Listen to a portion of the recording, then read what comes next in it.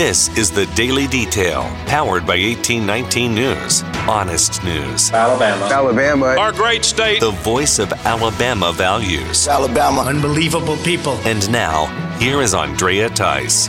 I'm Russ Jones, filling in for Andrea Tice. Concerned residents gathered on Wednesday to petition the Dothan Houston County Library Board to remove children's books containing sexually explicit material. Residents in Dothan have complained about the several LGBTQ+ promoting children's books and newly discovered books that include sexually explicit images targeting children. Present at the board meeting was State Representative Rick Ream of Dothan, who has joined several other Alabama lawmakers in taking a closer look at a similar issue pervading dozens of other state libraries. State Representative Shane Stringer says he will push legislation for public accountability in the Alabama Department of Public Health. The Medical Association of the State of Alabama currently selects the state health officer with no other input or method of confirmation. Stringer said one option is to make the state health officer appointed by the governor and confirmed by the state Senate. Stringer also said the issue is personal to him. I have 2 family members who have lost their jobs because they refused to take the COVID vaccine, he said. A Eufaula man is one of 2 indicted in a federal bird trafficking case. Tony Jones, 53 of Eufaula, is charged with conspiracy, smuggling, Endangered Series Act, and money laundering. The other suspect, 74-year-old John Waltrip of Catalina, Georgia, is accused of the same. The birds in question were not alive but were taxidermy bird mounts. Prosecutors believe the pair imported the birds and thousands of eggs into the United States between 2016 and 2020. The Hoover woman, whose fake abduction scheme captured national attention over the summer, was found guilty Wednesday in municipal court.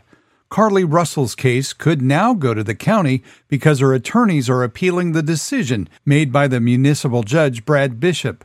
Russell pleaded not guilty to charges of false reporting to law enforcement authorities and falsely reporting an incident, both misdemeanors. However, Bishop found her guilty and recommended she serve a year in jail and pay restitution. A Vestavia Hills church group that was stuck in Israel following the deadly terrorist attack by Hamas last weekend arrived back safely in Alabama on Tuesday. George Wright, senior pastor of Shades Mountain Baptist Church, said during his sermon on Sunday that 11 members of the church in Vestavia Hills were in Israel.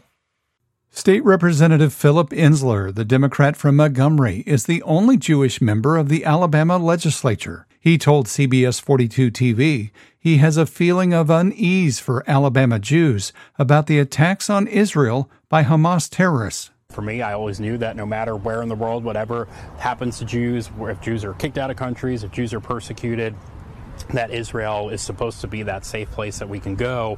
So to now have these terrorist attacks on innocent Israelis makes it that much more scary. Ensler is also the executive director of the Jewish Federation of Central Alabama.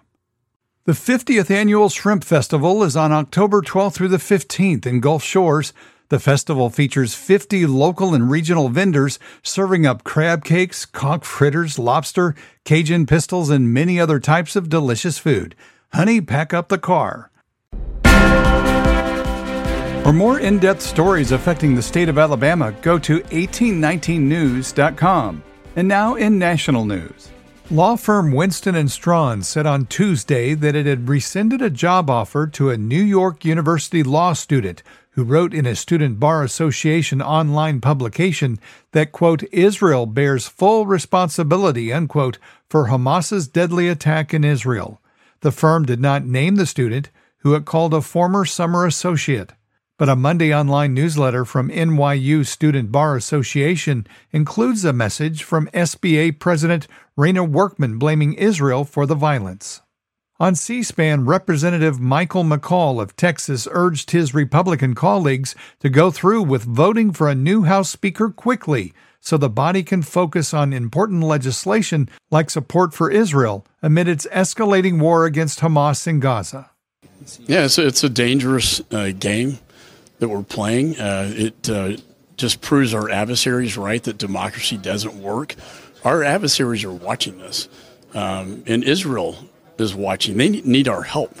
I have my resolution condemning Hamas, supporting Israel. We can't even vote on that until we put a speaker in the chair. And I'm going to remind my colleagues about how dangerous this is. Israel's going to need an aid package. I've been having discussions with the White House about that. But if we don't have a speaker, we can't assist Israel in this great time of need after this terrorist attack. So I think we're playing with fire, and we need to stop playing games in politics with this and vote a speaker in. Israeli Prime Minister Benjamin Netanyahu held a joint news conference with U.S. Secretary of State Anthony Blinken earlier today. At the military headquarters in Tel Aviv, Netanyahu said Hamas needs to be completely destroyed.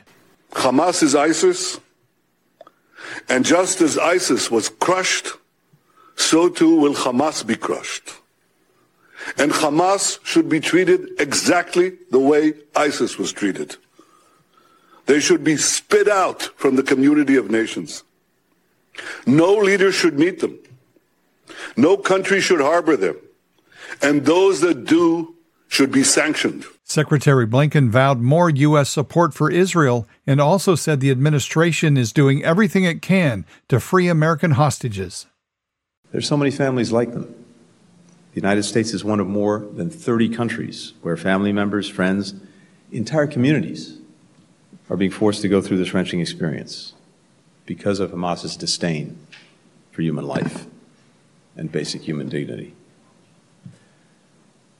We're doing everything we can to secure the release of the hostages, working closely with our Israeli partners. I brought with me to Israel our Deputy Special Representative for Hostage Affairs, Steve Gillen, who joined my meetings with the families and will stay on the ground here to support the efforts to free their loved ones. You're listening to the Daily Detail from 1819 News, and if you are enjoying the Daily Detail and want to make sure the reports come up easily on your podcasting app, then be sure to hit the subscribe or follow button on the main page of the Daily Detail on whatever app you're using, whether it be Spotify, Apple Podcasts, Podbeam, or other podcasting apps. You can also get the word out of the Daily Detail by sending a link to a friend or dropping a 5-star rating. We surely do appreciate it. Again, I'm Russ Jones, filling in for Andrea Tice. We look forward to seeing you tomorrow. In the meantime, be well. Alabama. Our great state. Alabama. Of Alabama. This has been the Daily Detail. For more up-to-date news, go to 1819news.com, where you'll find honest news and Alabama values.